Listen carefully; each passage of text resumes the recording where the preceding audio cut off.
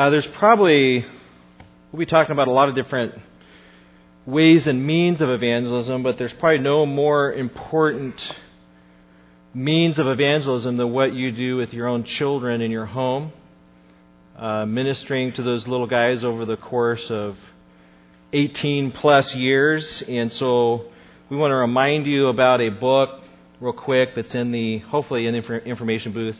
Last week we pumped this book and they all sold out first service.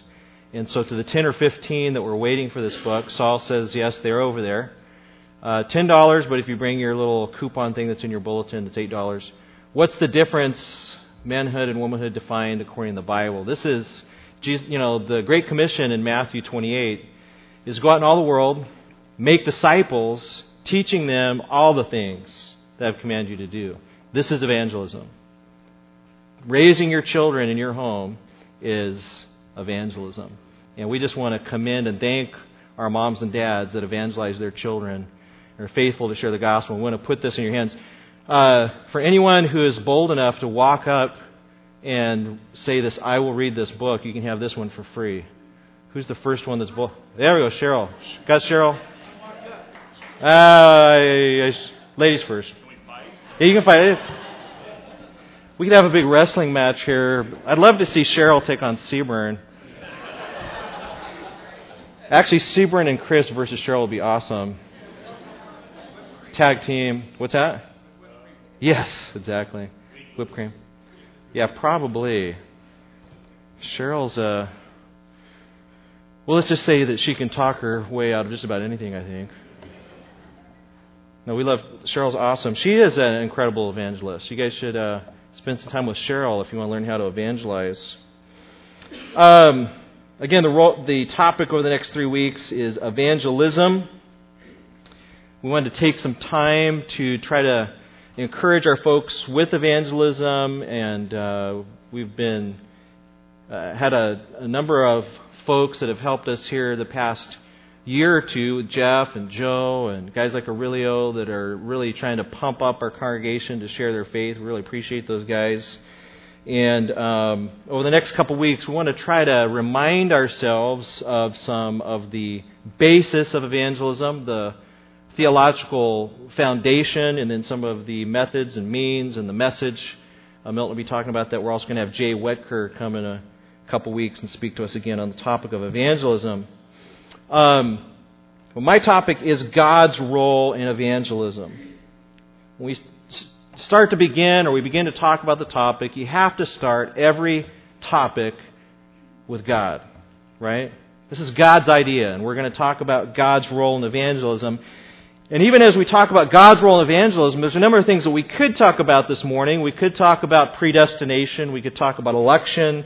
We could talk about the effectual call. We could talk about justification. But we're going to focus on just one side of this beautiful diamond we call salvation. We're going to focus on regeneration, or the new birth. God's role in the new birth. And as soon as we talk about the new birth or being born again or regeneration, there is some assumed ideas behind that doctrine. Underneath the doctrine of regeneration, it's assumed that people must need to be born again. Why do people need to be born again? People need to be born again because when we are born physically, we are born spiritually stillbirth. We are not alive when we come out of the womb spiritually. We are dead. We still need to be born even after our physical birth. Something needs to happen to any particular man or woman or child in order for true change to occur in the life of a person. And for true change to occur in families, there must be change in moms and dads. And for change to happen in churches, there must be changes in families. For change to occur in our culture, there must be change in the church. Everything in the world depends upon the regeneration of men, women, boys, and girls within the context of their home. And this is where we begin our topic. Everybody these days is talking about the need for change. And everybody's got an idea of what we need to do to change. And those that come from a non-Christian worldview have plenty of ideas on how we need to change. In fact, they've been implementing those ideas for a long time right here in the United States. I mean, you just look at some of the founders of our education system, for instance, just to pick one example, and you'll see that people have been working very hard for a long time to change the culture. Back in 1930, Charles Potter, in an article, Humanism, a New Religion, said, "Education is thus a most powerful ally of humanism. And every American school is a school of humanism. What can a theistic Sunday schools meeting for an hour once a week and teaching only a fraction of the children do to stem the tide of the 5-day program of humanistic teaching?" Change is not just coming, it's happened in our culture, programmatically, aggressively. There are those that believe that that's the kind of change we need, is we need humanistic change.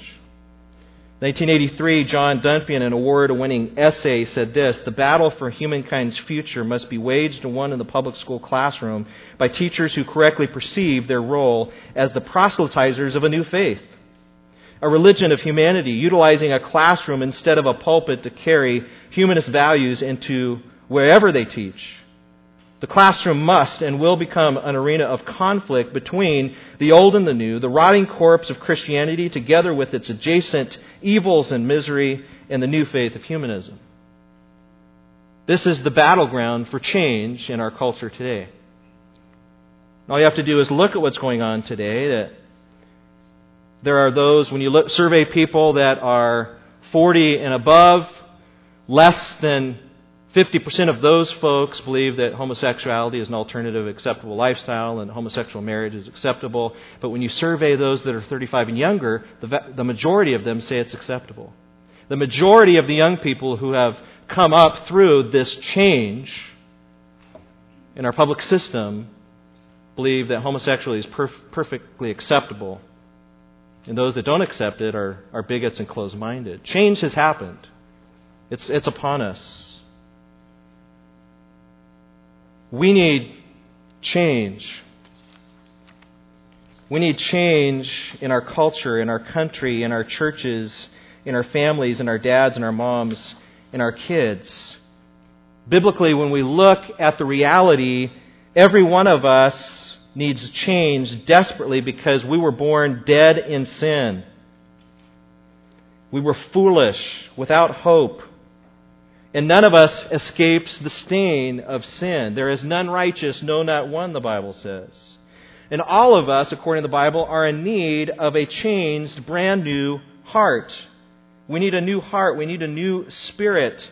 According to the Bible, our condition is we are enslaved, condemned, and dead. And change is desperate. And we cannot accomplish it ourselves. It will not be accomplished through the political structures. It will not be accomplished through the normal means of education. It must happen from Almighty God. And this has always been the case. It has always been the case that the only way that people change is by a sovereign act of God. Jesus says in Matthew 3:3, in that famous passage where he's speaking to Nicodemus, you must be born again. If you want to go to the kingdom of heaven, you must be born again. Anybody that's outside of the kingdom means you're outside of eternity. In order to go to eternity, you must be born again. You must be changed internally. So as we talk about this doctrine, this is an incredibly important doctrine for evangelism, because if we don't get this doctrine right, we're going to be out trying to change people that can't be changed. Men, women, and children, by their very nature, according to the Scripture, are running 180 degrees in the other direction, and they're dead in trespasses and sin. And the only one that can wake them up is God Almighty. And if you or I are under any kind of illusion that somehow that we can awaken a dead person, we will be sorely disappointed. Not only will we be sorely disappointed, we'll be very tempted to use methods or means in order to awaken dead people that cannot be awakened. If you wave a steak in front of a dead body is not going to wake up and say, "Let me eat that." We are utterly dependent upon Almighty God to use His message to awaken dead people. And if we don't understand that, then we're going to try to use whatever means, psychological or whatever, in order to get these dead bodies to stand themselves up. We're going to be doing this tomfoolery of hanging bodies on fences and whatever to dress them up and try to make them look like they're awake, when in fact they're still dead. If we're going to see dead people awaken, then God Almighty must show up in the ways and means that He is determined to awaken people to salvation. Let's define this doctrine of regeneration, and then we're going to look at 3 facts about regeneration. The children can begin to fill in their sheets right here. Definition: regeneration is a secret act of God in which He imparts new spiritual life to us. Regeneration, this born-again thing, this new life thing, is a secret. We'll talk about what we mean by that. It's a secret act of God. It's something God does in which He imparts new spiritual life. We were dead until He gave us that life. He gives it to us. That's regeneration. Now let's flesh that out in 3 points that we can establish from Scripture. Number 1, regeneration is a sovereign act of God. Regeneration is a sovereign act of God. Now, we're not talking about every aspect of salvation in this one message. We could talk about the role that we play in conversion, in repentance. We could talk about the role that you and I play in our own sanctification and the role that you and I play in our perseverance. But regeneration on the pages of Scripture is entirely and totally and ultimately a work of God Almighty. Consider John 1:12. You can turn to John 1:12 in your copy of God's Word. If you don't happen to have a Bible, you're visiting with us this morning, there should be a Bible in front of you down near your feet and the chair in front of you. You could look to the second half of your copy of God's Word and find the book of John. Somebody I'm sure next to you would be more than glad to help you find it. John chapter 1, verse 12. But as many as received Him, to them He gave the right to become the children of God. To them He gave the right to become born again into His family, even to those who believe in His name. Who are those who believe in His name? Who were born not of blood, nor of the will of the flesh, nor of the will of man, but of God. Nobody is born into the family of God without the will of God. God is the one that births people into His family. Titus 3:5, He saved us, not on the basis of deeds which we've done in righteousness, but according to His mercy, by the washing of regeneration, this new life, this new creation, in renewing of the Holy Spirit. This is something that God does. Just as we played no active role in our own birth, so we had no active part to play in our spiritual birth. Those of you that are parents here, you probably remember the birth of your children. I'm so glad that I live in the modern age where the dad can go into the room to see his kids born. It used to be that the dads all had to smoke outside, and the mom was in there by herself. And my wife with Joshua was in labor for over 20 hours, and then pushed for about 4 or 5 of those final hours before they said, we're going to have to take Joshua by cesarean. And so we got all ready, and they took her in. I was able to come in and stand behind the sheet, and you can hear all the cutting and the burning of flesh, and it's just amazing.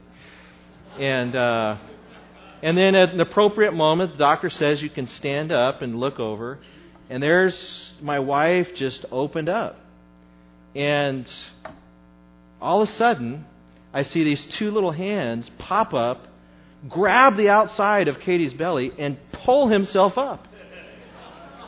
And the doctors pick him up, and he started squirming around and running around the table and whatnot. And he lifts his hands up at one moment, and he's like, I did it! Yeah! Now, if you know my son Joshua, that's actually, that's plausible, right? But it didn't happen. He was a totally passive participant in this event. You could go up and talk to him, he doesn't remember anything about it. It just happened to him. And while there were means that God obviously used to birth this little guy, God obviously created parents and He created procreation, and my wife ate all the good foods and took her vitamins and stuff. But nobody would ever mistake the means for the cause. No one would look at Joshua and come up to Katie and I and say, good job.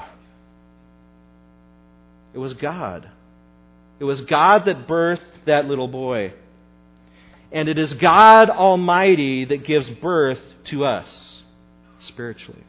It is not an accident that God has chosen the picture of birth to talk about the new birth, to remind us that you and I have absolutely nothing to do with it. We're passive participants. Our passivity is evident in all the passages that speak of us being born or born again. James 1:18 would be one. In the exercise of His will, He brought us forth.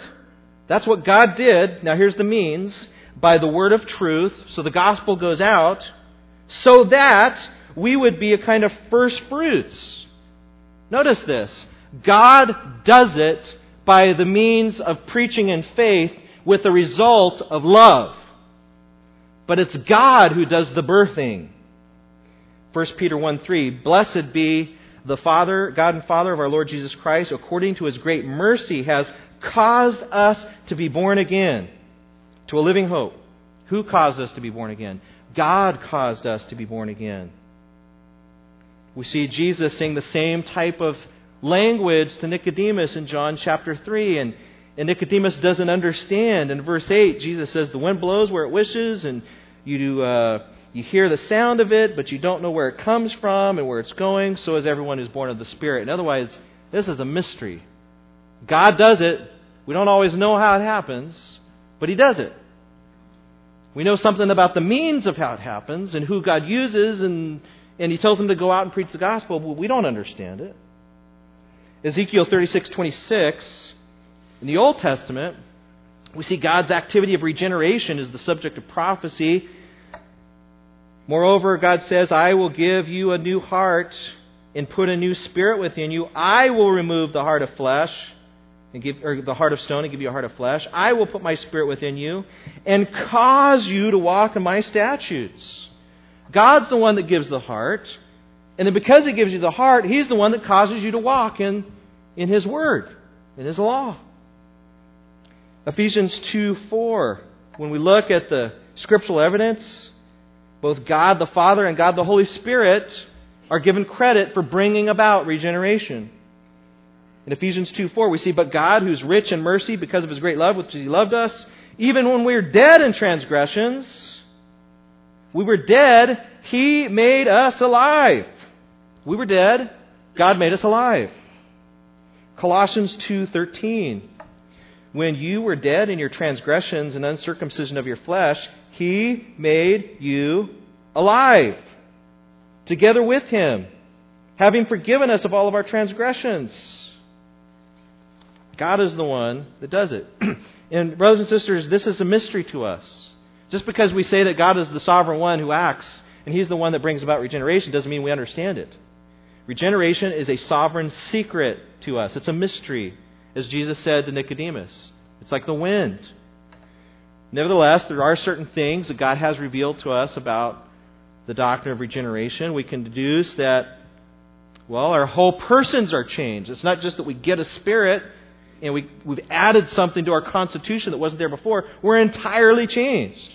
2 Corinthians 5:17, I'm a new creation. All things have passed away. All things have become new. We've totally changed. And regeneration is an instantaneous event.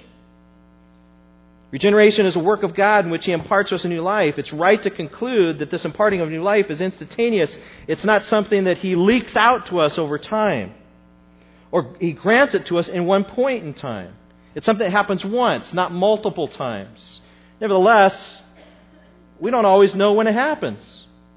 We're not always sure when our point of regeneration occurs. And this is especially true with kids who grow up in the church. You don't always know. Both my daughter and my son, they've both professed faith in Christ. But I don't really know when the point of regeneration has occurred or when it will occur. It's a mystery. All I know is I'm supposed to teach them the gospel, teach them to observe all the things that Christ has commanded them to do, and to keep putting the cross before them, keep compelling them to believe. And as they grow, they're going to come to a point where they're going to recognize that they're born again. And I might ask them, Josh, when you were born again? I don't know. Happens a lot in the church. We've had kids here recently in this church. They've been baptized up here who professed faith when they were little kids, professed faith, walked off into darkness, into sin, and then God woke them up one day at 17, 18, 19 years old, and they said, you know what, I wasn't born again. I prayed a prayer when I was a little kid, but I wasn't born again. But now I'm born again. How'd that happen? I don't know. Gospel came in, God woke them up, all these things their parents had been telling them for years and years and years, bouncing off the wall. One day God opens up their heart and boom, they believe it. And they're born again. It's a mystery to us. We don't always know. We don't always know when it occurs. That's why sometimes it's difficult for some people to share their testimonies if the expectation is you got to say the exact day when you were born again. Because frankly, there's some people that just don't know the day they were born again, especially if they grow up in the church. So regeneration is a sovereign act of God, and we've got to get that foundational doctrine down if we're going to understand our evangelism. We've got to understand God's role and that He is the one that's in the birthing process. We might be part of the means and whatnot. We're there planting the seed and throwing the seed out, but He's the one that's bringing the increase. And if God doesn't show up, nothing happens. In fact, sometimes, when you look at the pages of Scripture, sometimes God promises nothing will happen. Look at Jeremiah. How'd you like to be Jeremiah? I've thought about this. What if I was called to Jeremiah's call? Mike, I'm calling you to go to this people, and you're going to preach the gospel. You're going to tear down. You're going to try to root up, break up the hard ground. You're going to try to build up and rebuild, but you know what? Nobody's going to listen to you. And you're going to preach for years and years and years. They're all going to reject your message. And then I'm going to send Babylon, and they're going to whip up on everybody, kill almost everybody, and take them off into captivity. And by the way, you need to stay with them and go into captivity yourself. How'd you like that for a gospel preaching ministry? You preach for years and years and years, nobody gets converted, the whole culture falls, and you're in chains with everybody you've been preaching to. Now, I got to think that Jeremiah, once he's walking up to Babylon in chains, had to turn to a couple people and say, I told you so.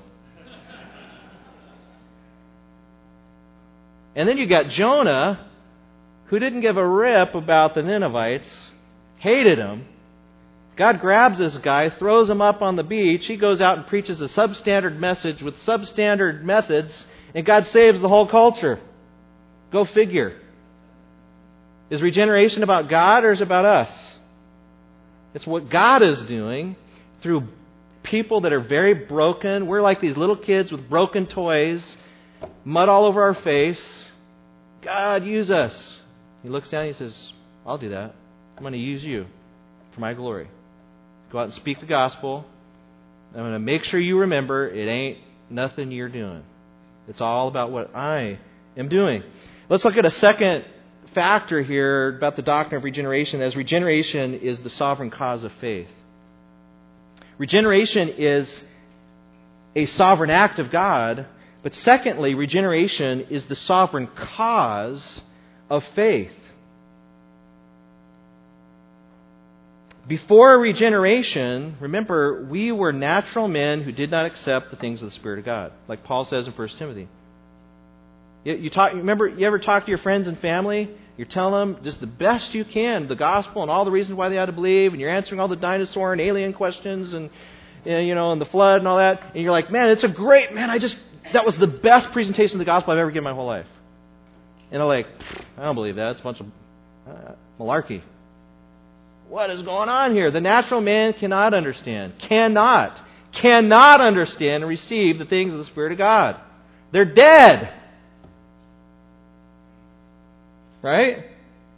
We are dead in sin, the Bible says, Ephesians 2:1. We do not understand. We don't even seek God. Romans 3:11 says no one seeks after God. No one seeks after God. I can remember putting up a show like I was seeking after God when I was a little kid. I remember making it look like I was seeking God when all along in my heart of hearts I was denying God and really wished He didn't exist so I could do anything my little 12-year-old heart wanted to do. I remember having those conscious thoughts, suppressing the truth in unrighteousness. We have no ability to ever respond to the gospel call. And the solution to this deadness and inability is the regenerating work of God. Look at John 6:44. I want everybody to turn to these passages, though you may have read them many times. I want you to see them again in your own copy of God's Word. John chapter 6 in verse 44. Jesus says, "Some of you can come to me, even if the Father who sent me does not draw him. No one can come to me unless the Father who sent me draws him." No one can come to Jesus unless the Father is doing a drawing work. If the Father does not draw, no one comes. There's some implications in this passage that I think are verified in other parts of Scripture. God doesn't draw everybody. 65, look at verse 65. And He said, "Therefore I have said to you that no one can come to me unless the Father..." No one can come to me unless it has been granted to him by my Father. Granted. What does that imply? God has to grant that someone comes to Christ before they can come to Christ. Without God's sovereign granting of faith, no one is regenerated. It is in fact this work of God that gives us the spiritual ability to respond to God in faith. Look at 1 John 5:1. I've got it on the screen here. You can turn there. 1 John 5:1. I want you to notice the grammar here. I like the New Revised Standard Version because it really fleshes out the Greek clearly for English readers. John says, "Everyone who believes," there's faith, "that Jesus is the Christ," that's faith, "has been born of God." That's a perfect tense verb. Now in English, you can communicate a perfect tense through "is born of God." But it's kind of confusing because you can also communicate the present tense idea with that little "is." And so the way the New Revised Standard translates this to make it very clear that what we have in the Greek is a perfect tense verb. Everyone who has faith in Jesus Christ has already been born of God. You see the order there? You see the cause? If you believe, God has caused you to be born. The birth is the cause of the belief. The belief is the result of the birth. You cannot get dead people to believe unless something happens. Everyone who believes that Jesus is the Christ has already been born of God. The idea of a perfect tense is something that has happened in the past with continuing results. Like if I said to you, "I ate lunch," that doesn't necessarily say a whole lot. I could have eaten lunch a week ago. Doesn't mean it's with me at this moment. But if I say, "I have eaten lunch," the idea that I'm communicating is I've eaten recently enough to where the results of it are still with me, and I'm not really that hungry right now. I've already eaten. Did you eat yet? I've already eaten. That's the perfect tense. The idea is you have been born again, and that has resulted in faith. You know, Yesterday I received an email from one of the brothers in the church, Jeff, that was overseeing the car wash. A number of you were out there washing cars and sharing the gospel, and Jeff's describing how that, and so much of it is he witnesses to people every day, and just hard heart after hard heart after hard heart. And out here in the parking lot, the upping parking lot, he's talking to an adult gal who just broke down and started crying in the middle of his gospel presentation. He's like, man, and how refreshing that is to see God opening up the heart of someone. Was Jeff just so persuasive that day? Did he have just the right words? Did his lip quiver in just the right way? Did he have just enough passion in order to get that lady to respond to the gospel? Brothers and sisters, I want to propose to you that God showed up. And God has to show up for us to see any regenerating work. Acts 16:14. Paul saw this in his own ministry. It's described by Luke. Acts 16:14. A certain woman named Lydia from the city of Thyatira, a seller of purple fabric, a worshiper of God. So she's a gal who had believed in Judaism. She was following the Jewish faith, but hadn't heard the gospel of Jesus Christ yet. But she was listening, and the Lord opened her heart to respond to the things spoken by Paul. She's listening to this message. God opens her heart, and she responds to the things spoken by Paul. Did Paul birth her? Did Paul cause her to be born again? Paul was merely the messenger sharing the gospel, and God, the Lord God Almighty, opened her heart to respond to the things spoken by Paul. I love the way John Piper explains this tension in Scripture. Your act of believing and God's act of begetting are simultaneous.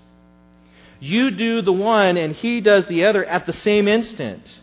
And His doing is the decisive cause of your doing.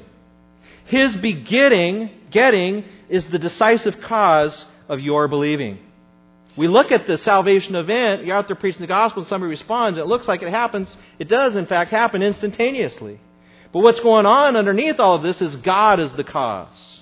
The spiritual birth is the cause of the believing. I think a good analogy to help us get our minds around this, from our perspectives, regeneration, faith may seem to occur at the same time. We know that it's God that is the cause of regeneration that people believe. It's like fire and heat. You go down to the beach, you're cooking your hot dogs, and you're doing your s'mores and all that. Nobody would ever look at that fire and say, man, that is so cool that put your hand out. That's so neat that heat causes that fire. Or that's so cool that light made that fire happen. When you're just looking at a fire, you realize that the fire is the source and the heat and the light are results of the source. When you look at the new birth, when you look at someone believing, you look and you're like, wow, this person has believed. Praise God that they've been born again. And when we say stuff like that, what we're meaning is God has birthed them and now they can believe. Some Christians prefer to think of it as if you believe in Christ as your Savior, then after you believe, you'll be born again. But Scripture doesn't ever use this kind of terminology. The new birth is always viewed in Scripture, something God does in order to enable us dead people to believe. It's very important for us to keep this in mind as we go out to share the gospel. Regeneration is a sovereign act of God. Regeneration is the sovereign cause of faith. I can browbeat my children from now till kingdom come, and they're not going to get born again by my browbeating my children. Josh and Andy, you better believe the gospel. Believe it right now. Josh and Anna, believe it now. I am your father. Believe the gospel. Josh and Anna, you better get born again. There's nothing I can do. I can preach the gospel to them. I can warn them of the wrath to come. I can tell them of the benefits of Christ. I can talk to them about heaven. But God has to show up and do something in the hearts of my kids. And I don't know when that's going to happen. I'd love to see it happen as their kids, but it might not happen till they're 20. It might not happen till they're 30. It might not happen till they're 40. It might not happen till their death, right before they die. It might not ever happen. But I'm going to be a sovereign tool in the hand of God to do His sovereign work. Let's look at the third factor here, that faith is the sovereign cause of love. Regeneration is a sovereign act of God. Regeneration is the sovereign cause of faith, and that faith is the sovereign cause of love. What do we mean by that? What are the two greatest commandments? Love the Lord your God with all your heart, mind, and soul. Love your neighbor as yourself, right? Everything, the whole law can be summarized underneath love. When we look at the fruit of the Spirit, it can all be summarized under love. When we talk about obeying God's commandments in 1 John, it can all be summarized under love. How do you get dead people who hate God and don't love people to love God and love people? Love, biblical love, does not happen without something over here. Right? I can beat my kids over the head. Love one another. Love one another. Love God. It ain't going to happen unless something happens here in regeneration and here in faith. Faith is the sovereign cause of this. Right? Faith is the sovereign cause of love. 1 John chapter 5. You can turn to there, you can look on the screen. Follow John's reasoning here. 1 John 5:1. Whoever believes, that's faith, that Jesus is the Christ is, now remember this is a perfect tense in the Greek, is already born of God, right? If you're born of God, it leads to belief. Whoever believes, that's proof that you're born of God. And whoever loves the Father loves the child born of Him. If you love God, you're going to love also the other children. By this we know that we love the children of God when we love God and observe His commandments. For this is the love of God, that we keep His commandments. And His commandments are not burdensome. Now notice this, verse 4. For whatever is born of God, that's regeneration, overcomes the world, and this is the victory that has overcome the world, our faith. Being born of God leads to faith. Faith leads to love. Love is the demonstration of faith and rebirth. And so when you look out at your children, or you look out at your neighbors, you look out people in this very church that say they love God, they say they're born again, but they don't really, you just look at their life and they have no apparent love for God or for His church. It's a logical question to ask, are they born again? If you find someone who comes to church, but they don't like they don't want to pray, they don't like God's Word, they don't like God's people, they hate being around the church, but they say, I'm a Christian. What do? You get a hammer, you hit them in the head, you say, you got to love people. Love God. And you just hit them on the head until they start loving people and loving their brother, right? And you bring out all of the different laws in order to convince them that they got to obey the law. No. You bring out the law to convince them that they can obey the law. That something has to happen in their heart. The reason they're not loving is because they don't have faith. The reason they don't have faith is because they're not born again.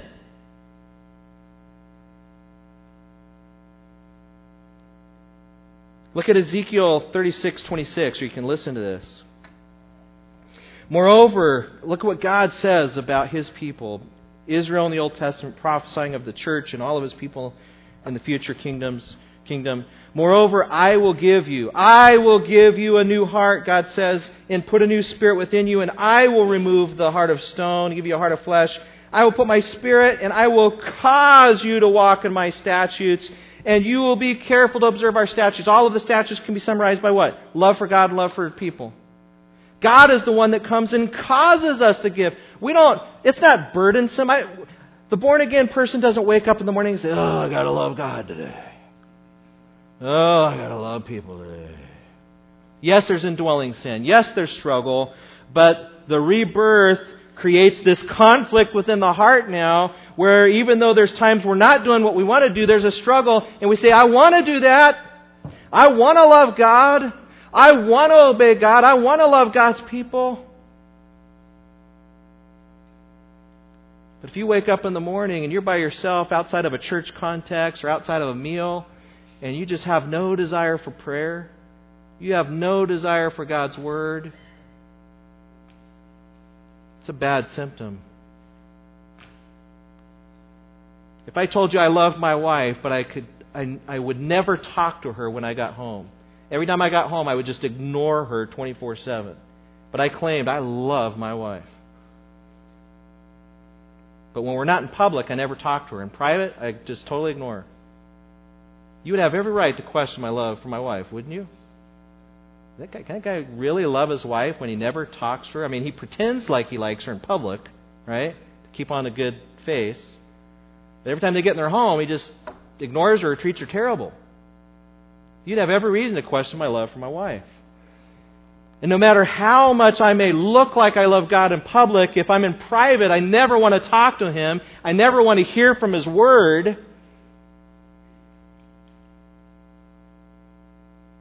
Is that not a bad symptom of something really gone wrong? You can look at 1 Timothy chapter 1, verse 22 on your own sometime that talks about the same kind of stuff. 1 John 4:7, Beloved, let us love one another, for love is from God, and everyone who loves is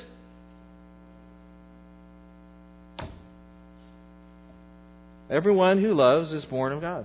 If you have this thing, again, from the context of 1 John, are we talking about sinless perfectionism? Well, the Bible says, if he who says he's without sin deceives himself. He's a liar. You look at Paul in his own life. He says in Romans 7, there's times where the things I want to do, I don't do. The things I don't want to do, I do. There is this struggle, no doubt. But if we don't have a love for God and don't have a love for His people, then it's a symptom of a lack of faith, and a lack of faith is a symptom of a lack of regeneration. That's the unbreakable logic of the Apostle John in 1 John. Let me just close with some thoughts as to why all of this is so important. Confusion over the doctrine of regeneration hurts the health of the local church because members are easily discouraged or even deceived without an accurate view of their own spiritual state. Some in the church think they are not converted, but they really are. This doubt often begins because conversion is wrongly understood as total eradication of indwelling sin. Such confusion breeds discouragement that stunts godly confidence in Christ's finished work. Others in the church think they are converted, but they really aren't. This false confidence often begins with poor teaching that encourages assurance of salvation without seeing any spiritual fruit. Reception of poor teaching leads to deception regarding one's conversion. Either way, the corporate health of the church is hurt. Doubting, discouragement, and false confidence simply are not marks of local church health. And both can spread like gangrene. So that's one of the reasons why this doctrine is so important. We need to understand the doctrine of regeneration, lest we fall in on one side to discouragement because, lo and behold, I'm still a sinner. Or undue confidence on the other side that says, God owes me. God has to forgive me because He's a forgiving God, and it really doesn't matter what I do. That's His job. God just forgives people. Right? Look at the story of Pilgrim's Progress, and so oftentimes Pilgrim, as he's going through his travels, on each side of him are cliffs where he can fall on this side into discouragement, on this side into false teaching. And there's always, throughout our lives, there's this thing of negotiating these cliffs. And praise God that it is God who has begun our salvation. He will complete it to the day of Christ Jesus. Those that have been born again, not of corruptible seed, but incorruptible. If we don't, we need to understand this doctrine so that we realize that we are totally helpless and needy of our own regeneration. If we don't understand the doctrine of regeneration properly, it can be very easy to get proud about our own salvation and to say, I've believed, why aren't they believing? I looked at the data, studied all the world religions, realized that the Christian worldview is the only worldview that has a Trinitarian system, and that the Trinity and the Trinitarian system is the only thing that describes the one and the many. And of course, without Trinitarianism, you have no relationship. You have an interrelational God, a non-relational God. You must have the Trinity to have a relational God. You must have the Trinity in order to have people. Christianity is the only logical choice. And so I have believed because I exercised my will and I looked and researched and saw that this is the true religion. Glory be to me.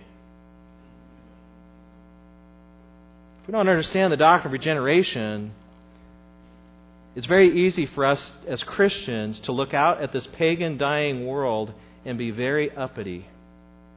To look out at the people in our culture that have been taken captive by homosexuality, captive by fornication, captive by feminism, captive by materialism, captive by postmodernism, and look at them and say, they are so stupid. How could they believe that? You and I, but for the grace of God, are in the same desperate situation. Every one of you in this room can give testimony of dumb things that you believed before you were a Christian. And I think all of us, if we're honest with ourselves, could give testimony of dumb things we believed when we were Christians. And by God's grace, He's growing us and helping us grow from faith to faith. And we have every reason, when we understand the biblical doctrine of regeneration, to look out at the world in humility and to look at our brothers and sisters in humility and say, we are on a path, and praise God that God has put me on this path. We are also totally helpless and needy for God to bless our evangelism and bring about regeneration.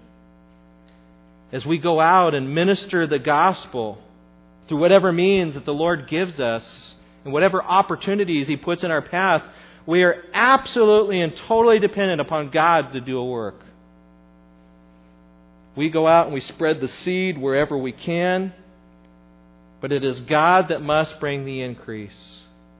We cannot make one plant grow up a single shoot. God must do that.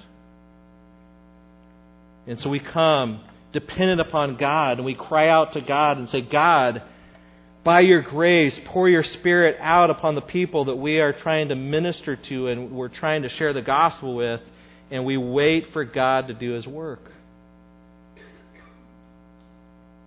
There's a danger in not waiting for God to do His work.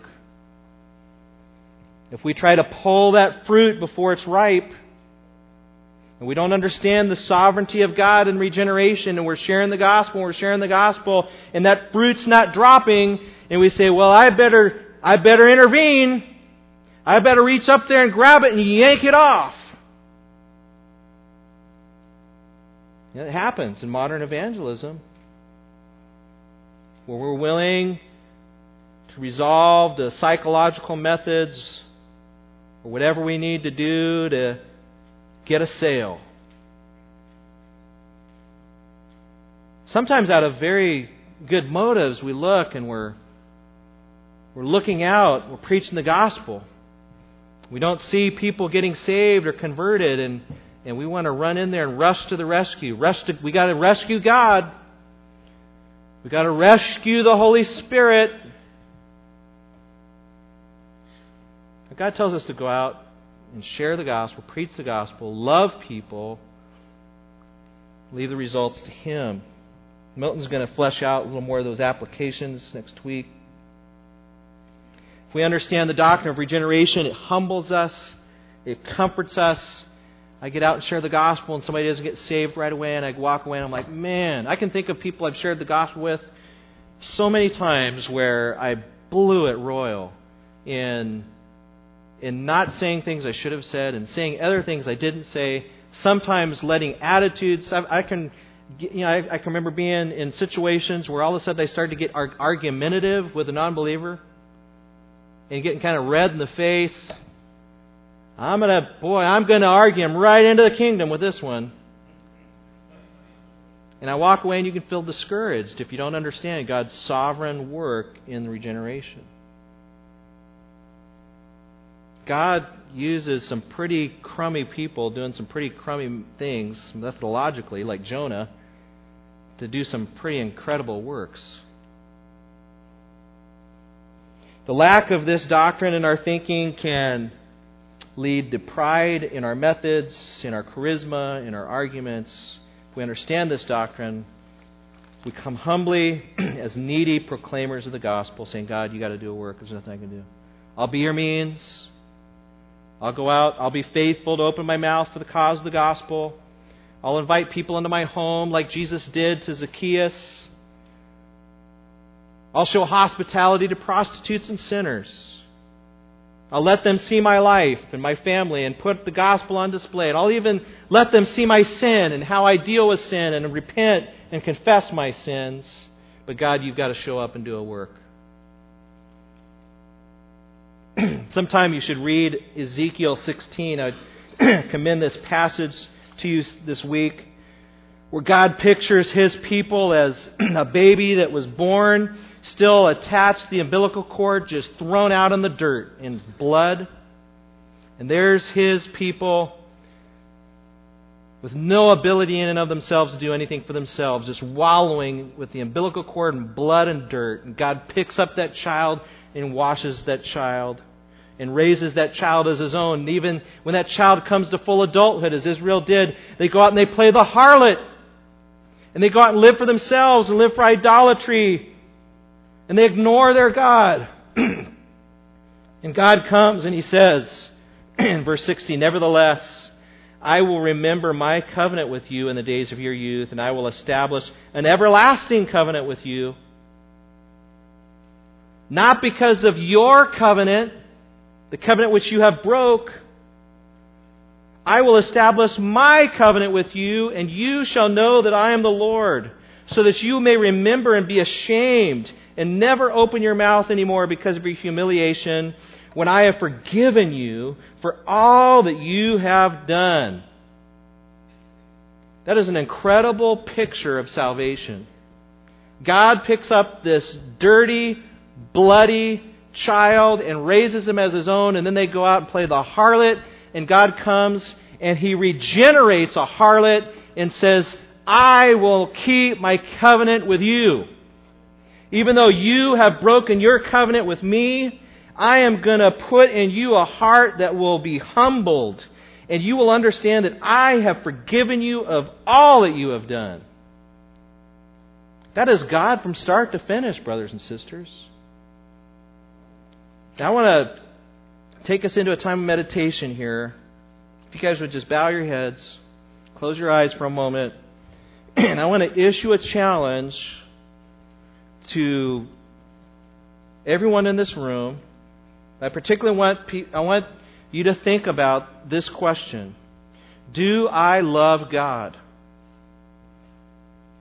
Do I love God? Do I love my Father and His Word?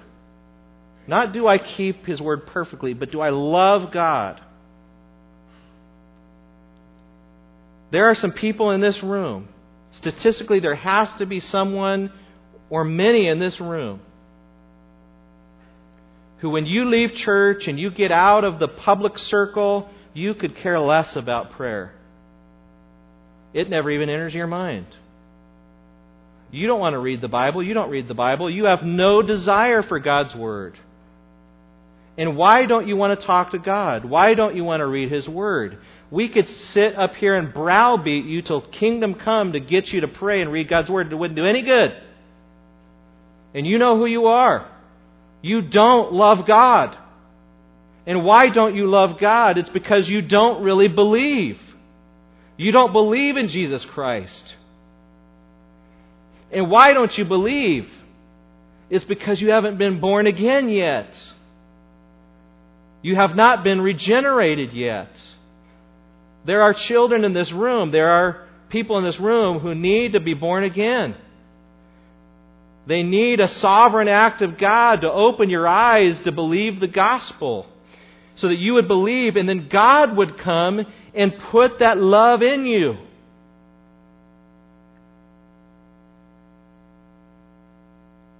I believe that God's Spirit can work this morning to open up someone's eyes to the gospel, if He chooses.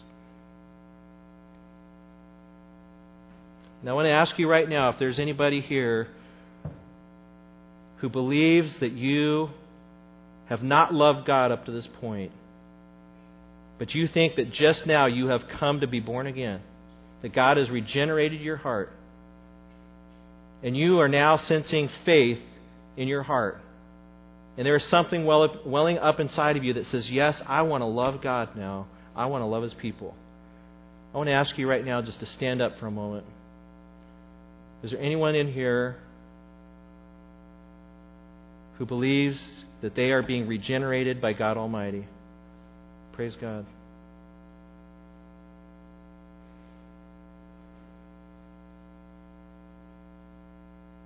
Only God.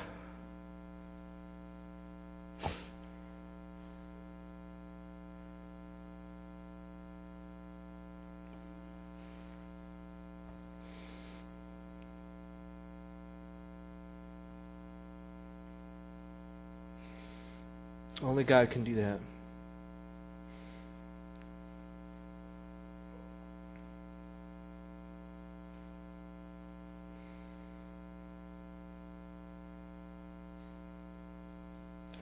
Let's pray.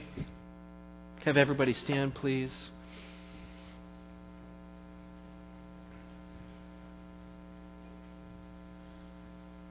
Lord God, You are a sovereign, awesome God.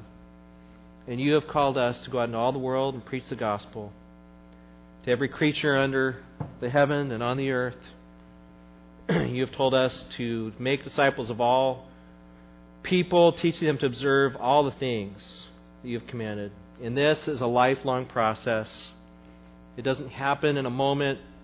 It happens over a lifetime. We pray, Lord, this young girl who has stood up, we pray, God, that Your Spirit would continue to do Your work. And, Lord, that the body of Christ would come around her and wrap their arms around her.